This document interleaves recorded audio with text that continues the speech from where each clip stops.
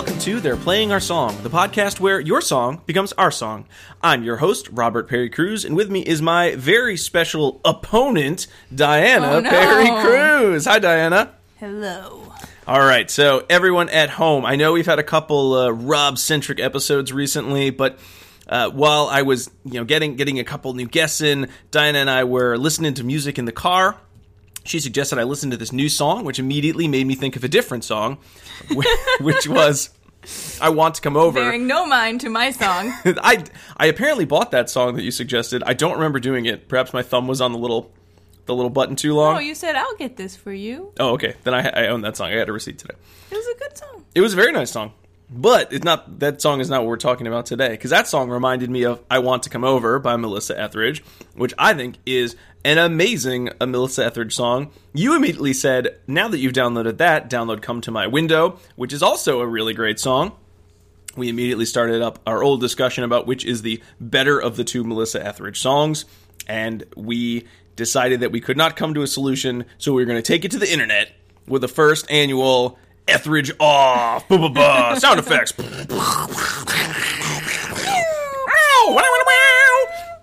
So, in this Melissa Etheridge off, we will be discussing two Melissa Etheridge songs, Come to My Window, which is what we'll be discussing tonight, and I Want to Come Over, which we'll be discussing next week. Now, here are the ground rules for Etheridge off. In keeping with the theme of the podcast, we may only say positive things about the song we are talking about.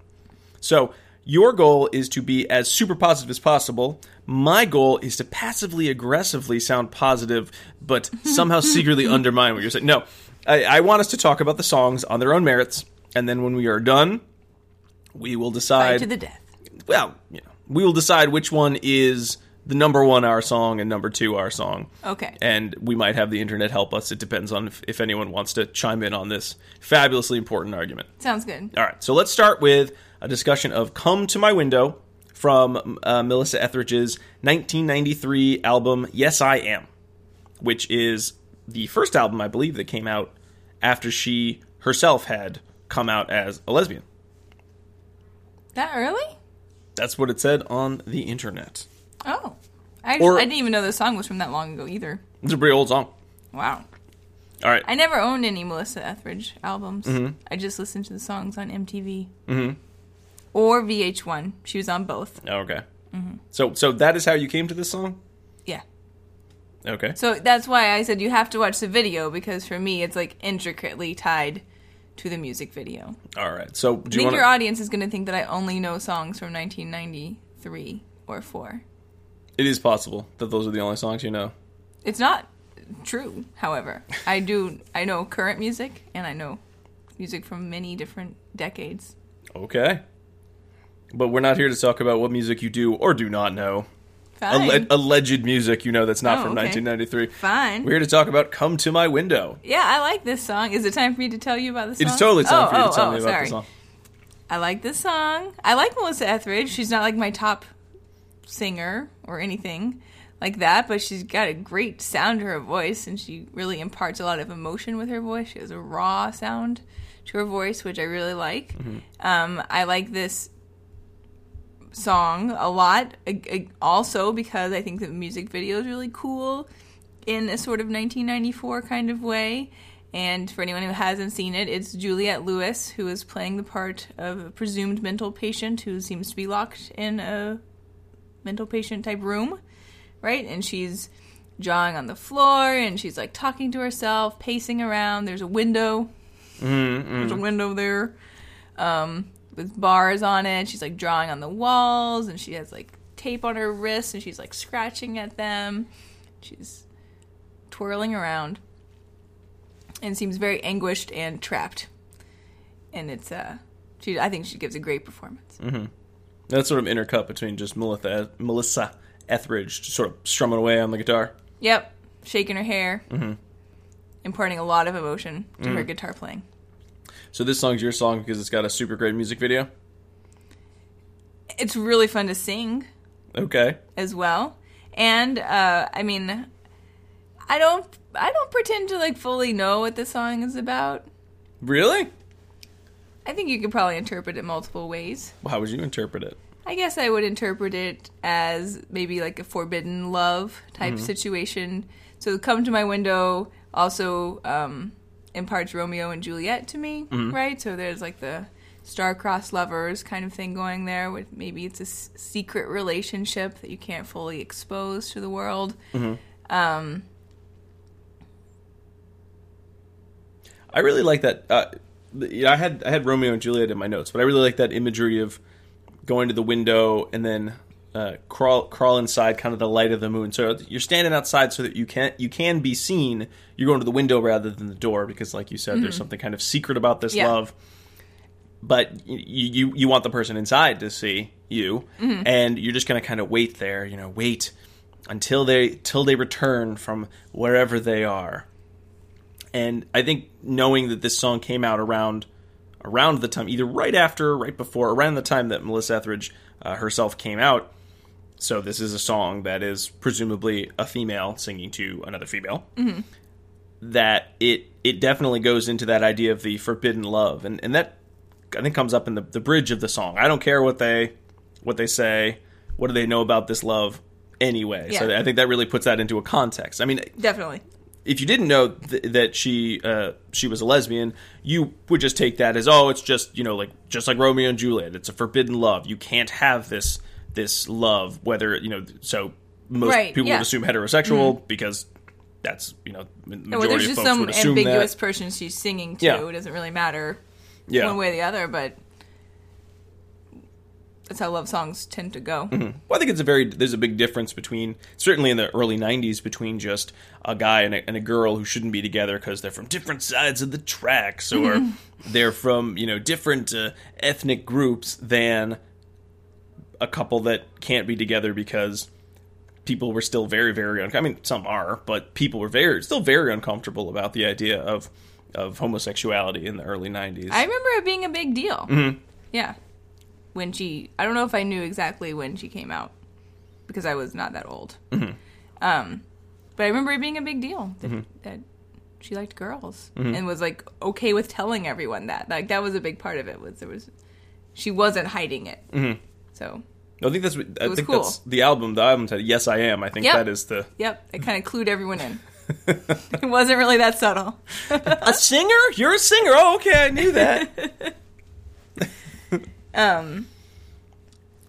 I like the level of emotion, and that's not going to be an argument against your song later on, because Melissa Etheridge is an awesome singer, so she imparts so much emotion in her voice, and like really, I think takes it as far as it can go. So not straining it, but just pushing it, and I love the sound of her voice. She's a really nice kind of raspy sound to it. It's a smoky. It's kind of a smoky, smoky It quality. is a really smoky, yeah.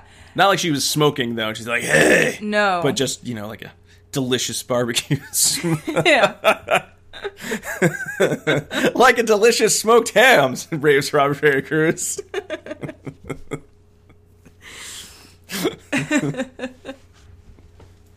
It's like I once heard the singer for Violent Femmes, his name?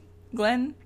Guy from Violent Femmes. Guy from Violent Femmes, his voice described as a rusty switchblade. Ugh. That's good, though. That's good. It's a good voice. That is how his voice sounds. I guess. Yeah. I like Melissa Etheridge's voice better, I think. I do, too. She's got an awesome voice. It's prettier. She's found a great path in life because she's a great guitar player and a great singer. So I think this song, like you said, like the refrain or the bridge, both showcase her voice really well, particularly the bridge. I love the sound of that, and it's really fun to sing in the car. Yeah. So that layered with the Juliette Lewis's performance in the music video, I find that she did a really nice job. I want to say compelling because it's like clearly she's acting. She's not crazy. You can tell that.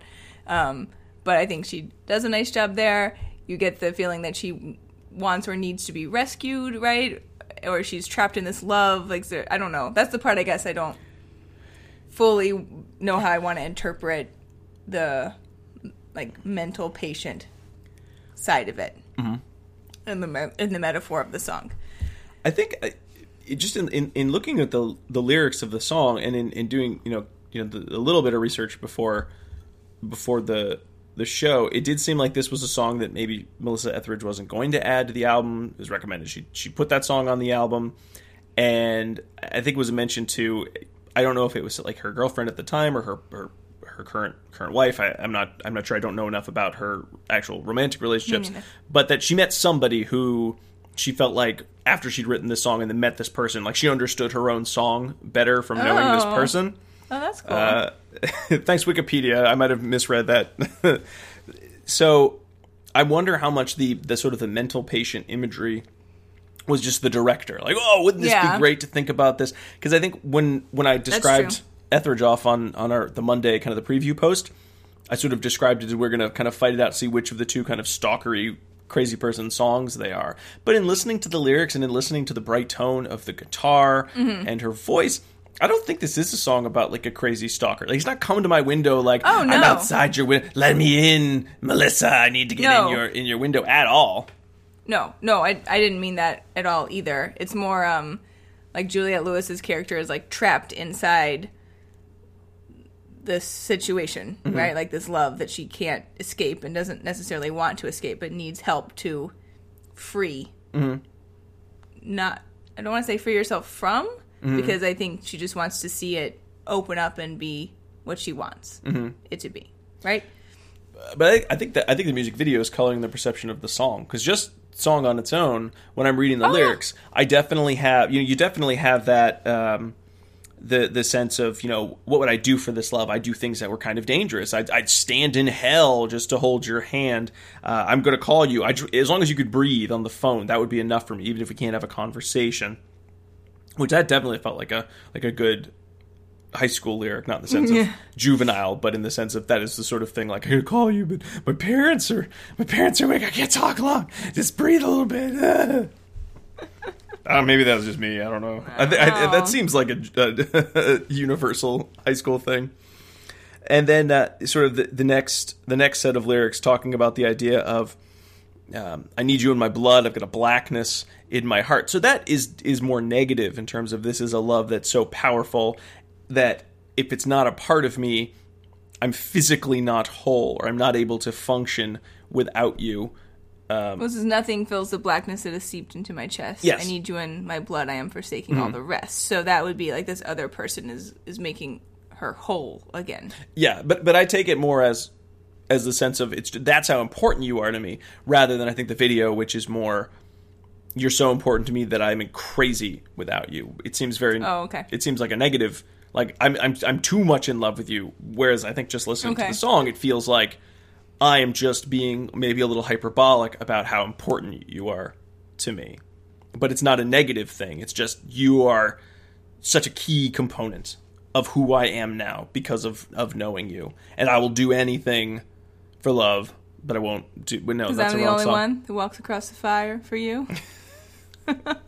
Wait a minute. We're getting mixed up. We got too many songs going on here. So I would worry that the video, and I don't know how this works with artists, but I would worry that the video sends the wrong message about the song. This is about like a craziness. And I really see that in the dichotomy of Juliette Lewis being all crazy pants. And then Melissa Etheridge is just standing behind like a Sears portrait studio backdrop, and she's got her guitar. She's just strumming that fabulous ascending, descending major chords. I mean, just like really just nice progression. It's so bright and happy. Even the I don't care what they'd say bridge is more passionate than it is, taking it down a notch and minor tone. I mean, I think there's a little bit of that, but it resolves back into that bright sound. Mm-hmm. So I don't know. You think she'd? I mean, I wonder if she got to see the video and was like, whoa, hold on. I like the Juliette Lewis performance, but like, what, you got me standing here and smiling and shaking my head, and then you got this crazy person who's slitting their wrists over the... But she doesn't. That's important to note. At the end of the video, like, they move the bandages and there's nothing on her wrist. She just put the bandages on her wrist? We don't know. We don't know if they're healed. Is there like an arc? There's a story arc? I don't know. I was going to bring it up as to check in with you on what you feel like the symbolism might be. I feel like if you put bandages on somebody's wrists, you are sending a very clear message. This person has slit their wrists. this person has tried to kill themselves over this love. So then they take them away later and see that there's nothing there. I don't know. It seems like kind of a just kidding. That's not what I mean. I think that weakens the imagery. It was like, oh, the love has healed this. But she's still in the institution at the end of the video. Yeah. It's not like she doesn't get out. They release her and then someone's picking her up or something. No one comes. Or there's a jailbreak or something. She was wrongfully put in this institution because maybe she's in some sort of dystopia where love is not allowed, and she's everyone's the crazy one. She's the sane person. That story is not told. She just is some sort of a psycho. She's had some sort of giant mental break over this love, when Melissa Etheridge is very clearly singing about a happy love, like a love that has changed her life and has made her feel whole and is special and amazing. So that's when I think that's the point, is like then the love is introduced, and well, at the end she's calm and she's sleeping, and then you see that her wrists are fine. So maybe she's a little heart homunculus inside Melissa Etheridge. Mm-hmm. So she's trapped in there, and she's not happy. She got huge hands and junk? Just like a homunculus? No, she's hunched over in her heart. She's like a little homunculus. She's trapped in their heart. I don't know. She needs love. Okay. To make her not crazy. I think that's probably what's going on. That's the closest. I still feel like if you're going to have imagery of someone writing on the walls... She's writing love on the walls. That's what she's writing. Yeah, but if you're writing on the floor and the walls, and you're not some sort of artist doing an installation, that's visual shorthand for this person's nuts. Stay away. They're gonna start babbling. I'll never tell. I mean, it's not a happy image. I can't see anyone in an institution with bars at the windows, and I don't care if it ends with them happy. I'm not trying to say it's a happy image. I'm just trying to, sort of resolve the video with the rest of the song. I suppose, I feel like it's an odd choice then. The director misunderstood what the song was supposed to be about. Or maybe it was supposed to be kind of sad, and then it took on a happier note in history. Well, when you think about, the parts that are, more of those, spoken word parts, the way the song starts, mm-hmm. and then the part I just said about the blackness... that's pretty dark. Mm-hmm. Yep. I don't know that I would argue that that's a healthy need to have someone in that way. That's true. I think it still falls on the side, to me at least, when I listen to the lyrics and I listen to the song, given that you've got the background music with it, I take it more as on the healthy side of how important this love is. How... And to some extent, you have to think about it in terms of if it's a love, you don't care what other people say, they don't understand it. It can't be as open in that regard. So you've got these two characters who, it's not so much that they need each other because they're so in love. They need each other, and they can't express that love the same way. And you know how it is when you don't have something. Absence makes the heart grow fonder. If you can't be with this person all the time, that you have to sneak to their window. Mm-hmm. There's going to be a different level of intensity, Okay. So if I were in love, I am in love with you. But if I were in love with somebody else, no, wait, sure, that's not working. Imagine. Pre are knowing each other, a hypothetical human being, I guess. If you're in love with somebody, and you can see them and go to the movies. You talk about, I need you in my life and you're so important to me, but it's sort of you're completing me. Whereas in this situation, you have a couple that, what are you laughing at my Jerry Maguire quote? Yeah. Or okay. Do you know the human head weighs 7 pounds? I thought it weighed 8 pounds. Thanks, Jonathan Lipnicki. You complete me. That's not how he says it at all. That's how I remember it. Okay. But when you can't be with somebody, the kind of the despondency that comes from that, I think, makes everyone go maybe a little bit overboard in terms of just how how intensely they feel, because they can't express their love as much as they would like to. They can't be with the person to let them know how much they like them. So when they see them in these fleeting moments with this person's at the window, you're not going to be like, it's great to see you. Thanks for swinging by. I sure do love you. I mean, you're going to vomit your emotion all over them. Like, I need you. Get in my blood. Yeah. Billy Bob. I pretended to slip. Oh, ugh, yuck. Yeah. Gross. I think I'm not an overly romantical kind of person. What? I know, this is shocking. So maybe I don't relate to that side of it that well. For Valentine's Day, ladies and gentlemen, I got nothing. Did we go to dinner? I don't remember. No, that's not true. I got you a giant gummy game controller. That's true. I don't know what happened to that. You expected the kids to eat it because you know I do not like gummy things. So, though I appreciate the form of the candy, I think you kind of knew I was not going to eat it at all. This is the thought that counts kind of gift. I wish you'd thought. Prop sure doesn't like gummy flavor. Maybe I should look at Why would you not want a giant gummy game controller shaped giant gummy? Because I don't want to eat that. I don't like gummy things. It's cool. It looked just like a game controller. Okay. I'll get you some cool comic books or a cool DVD set for next Valentine's Day. Because you'll like the look of it. It's got great art on the cover. For Terminator 2 Judgment Day Criterion Collection. Oh. No.